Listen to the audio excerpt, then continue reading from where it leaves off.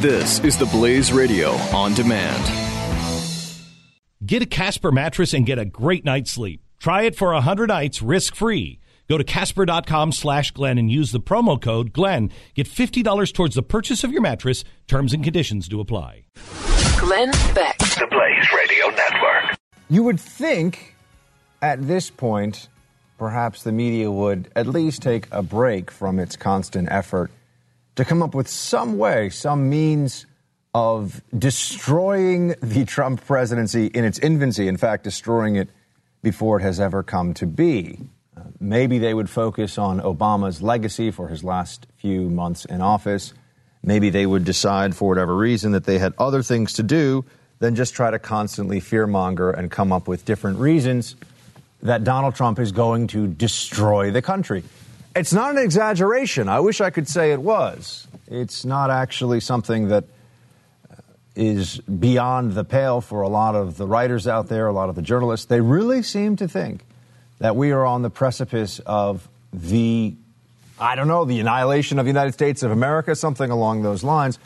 And one of the ways that they're trying to get that point across is to suggest pretty openly that there is some major rise in what you would have to, what they term white nationalism, white supremacism, all these different terrible ideologies are supposedly on the rise now because of Donald Trump. So much so that the New York Times gave, just a day or two ago, they were writing a piece about the alt-right exulting in Donald Trump's election with a salute, Heil, H-E-I-L, as in the German, victory. So I suppose we're supposed to take from this that the Trump presidency is somehow what? Tied to neo-Nazism? Tied to white supremacy and white nationalists? That's the connection that they seem to want to make. And you'd have to ask yourself, is this the only instance in which a tiny fringe group that has no political power in this country, that is widely and rightly and completely reviled, that is a few hundred people?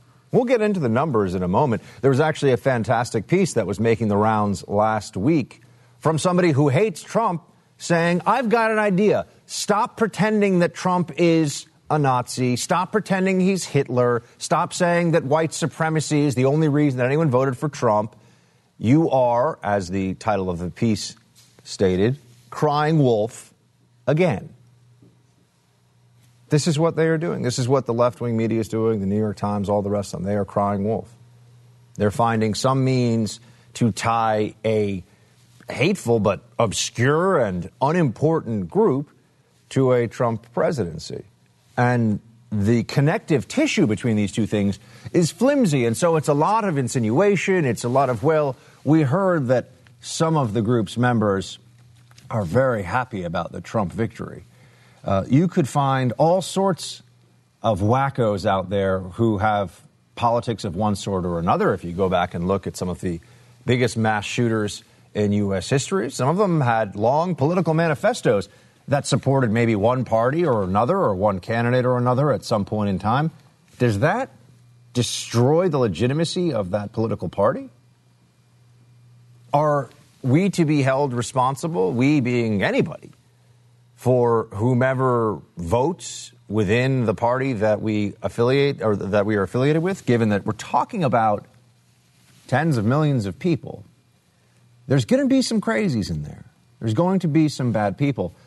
But it's not about accuracy for the left with this anti-Trump mania. And it really is a mania. It's gone beyond anything that is rational. I keep telling my Democrat friends, I'm trying to explain to them on a regular basis, you got a better candidate for your interests with the Trump victory than many of the other options that were out there on the right. Trump is going to make deals with you. I think it was even this past weekend, there was an SNL sketch where Trump said the wall, forget it, this Obamacare, leave it. I don't think he's going to do that because the people who voted for him would turn on him and be very unhappy. But on a lot of other issues, gay marriage, for example, one of the ones that gets a lot of attention for those who are hyperbolic in their hatred for Trump. No indication that he would touch that. In fact, there's plenty of indication that he is supportive of gay marriage. And when you had that bathroom bill fight over transgender rights, Trump said that people can use whatever bathroom they want, if you will recall. Didn't get a lot of attention on the campaign trail from the media because that wasn't really part of the anti-Trump script. Well, what do you mean he's open to letting transgender individuals who are transgender use whatever bathroom they want? That's not the Trump we're trying to create out there in the media. We're trying to create some kind of monster, Attila the Hun with a swooping side part. We're trying to make people scared. But Trump is not Hitler. Not by a mile, not even close. And to say so is irresponsible and it's wrong. To insinuate that that's the situation is wrong and irresponsible. And it just damages all of us. It hurts the prospects of reaching some sort of accommodation in the middle, finding issues upon which left and right can at least agree somewhat. They are out there. They do exist. How much coverage have you seen, for example, of Donald Trump wanting to spend $1 trillion on infrastructure? Obama's been talking about spending money on infrastructure for quite a while.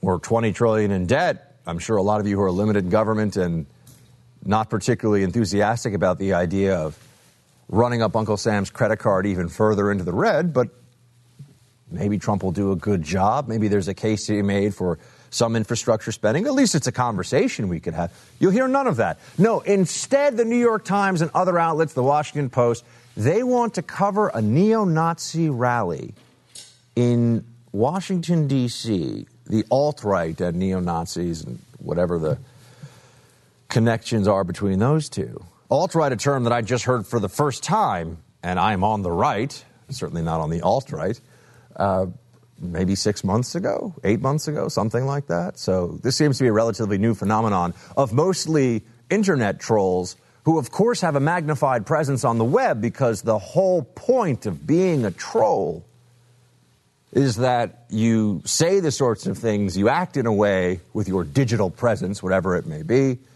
that you get maximum attention, that you annoy people. So you have a band of digital trolls. You have a few hundred white supremacists. You go and look on the Southern Poverty Law Center's website, for example, and you'll see what the estimates are for how many actual white supremacists there are in the country. You can take a look at the numbers. Actually, back to that piece on Slate Star Codex. I have the author's name here. I will get to it. It's Scott Alexander. Hates Trump. Thinks he's terrible. Thinks he's a liar. Thinks he's a buffoon. Also hates it when people say that he is a Nazi or that he's supported by Nazis and that means that therefore he's a part of National Socialism in America or any of that, not just intellectually lazy, but dangerous stuff that's out there. This is dangerous to say.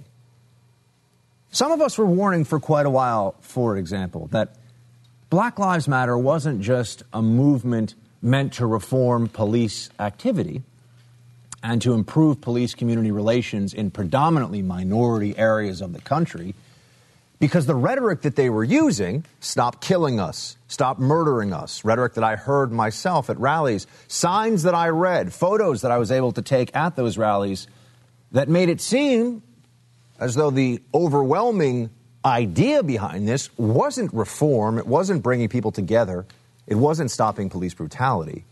It was that there is a plague of racist, murdering cops who hunt young black men in this country. That sort of rhetoric leads to violence because some people will believe it and act upon it. And that has happened in the past. It may have happened within the last few days as well. So rhetoric matters. Saying that Donald Trump is in some way a closet neo-Nazi or a member of the alt-right or any of this, that major newspapers are spending much of their time trying to create these affiliations, trying to make it seem like that's happening, just shows you how desperate they are to destroy this administration from the get-go. No leeway, no honeymoon, no effort at all to even allow the possibility of national unity on any issue. Destroy. They are in seek and destroy mode with Donald Trump. They want to do nothing else other than that. The media wants to make sure that his campaign, or rather that his candidacy, comes to naught. You see this coverage that's happened of the meeting in D.C., and part of me feels bad talking about it, although it's already out there in all the major newspapers, right? We shouldn't give this more attention, in a sense, and I understand this, the push-pull, the back and forth between whether you want to debunk the breathless exaggerations and lies of the leftist media, or you want to just move on to other issues. I promise you today we'll also talk about some of the Trump promises for the future, some of the things that he says will happen in the first 100 days of his candidacy, the very interesting and worthwhile back and forth between those in the Trump camp and the Republican Party about whether TPP, for example, the Trans-Pacific Partnership, is a good idea. These are things that affect all of us. These are issues that affect the economy. These are issues that may have an impact directly on your job, whether we're talking about taxes or trade agreements, perhaps even infrastructure spending, any number of things. But those are areas where they have to engage with the ideas of not just Donald Trump, but now the Republican Party, which is in quite a powerful position. They'd rather not do that. They'd rather write articles talking about how Donald Trump has expanded the Overton window, named for a guy called Overton, last name Overton, who figured that there was sort of acceptable political discourse and there were some things considered extreme and some things that were considered within that window, and that some politicians and some figures can come along and either contract or expand the window of what is allowable to discuss in public and what is not. Donald Trump has expanded the Overton window here, but he's done it in such a way that there's more speech, not less.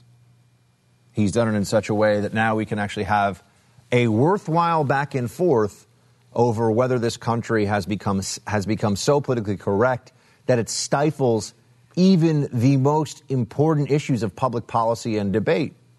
Never mind trying to be sort of polite around your relatives over the Thanksgiving holiday or something. We're talking about a political correctness where all of a sudden half the country isn't allowed to feel the way it feels because the other half is going to shout them down, call them racist. Part of what upsets the left so much here and why you see the doubling down of a racism at all costs and racism accusations at all costs, and that as the primary strategy to undermine the Trump administration, is because the institutional left media has such an investment in that, has created such an infrastructure for using accusations really of racism. There are others out there too, misogyny, xenophobia, Islamophobia. Those really don't destroy people. Racism destroys people. Racism as an accusation ends careers, gets people fired, makes their friends and neighbors not want to be seen with them or talk to them. It's become an incredibly powerful tool. Donald Trump withstood all of that. The media doesn't want to let it go. The New York Times, the Washington Post, all the rest of them, they don't want to let it go. They have to finish Trump's presidency with he is a racist. If that doesn't happen, if they haven't convinced enough people in this country that either he is racist or you are racist for supporting him, by the way, they feel like they will have failed. It's immature. It's a mania. It's deeply destructive to everything that's happening in this country, to all the discussions we should have. But there are reasons why, once again, they are crying wolf. This has been the most effective strategy they have in the past. They don't want to have to engage with ideas. They'd rather just throw names out there and give a huge platform and a lot of attention to a couple of hundred imbeciles getting together, pretending that somehow they know something about history and Hitler, and a bunch of buffoons, a bunch of morons.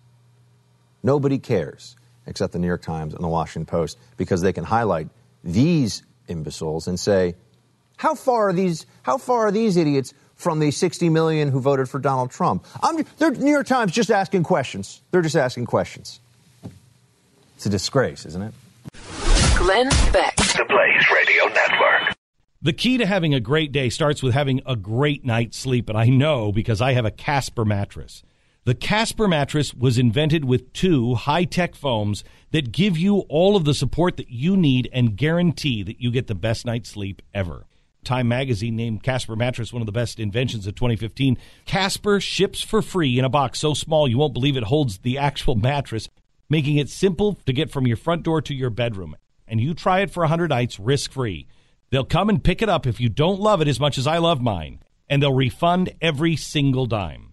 Once you try it, you're never going to want to sleep on anything else. Having a great day by having a great night's sleep. Casper.com/Glenn. Use the promo code Glenn. $50 off the purchase of your mattress at Casper.com/Glenn. The promo code is Glenn. Don't forget, $50 off the purchase of your mattress. Casper.com/Glenn. Terms and conditions do apply.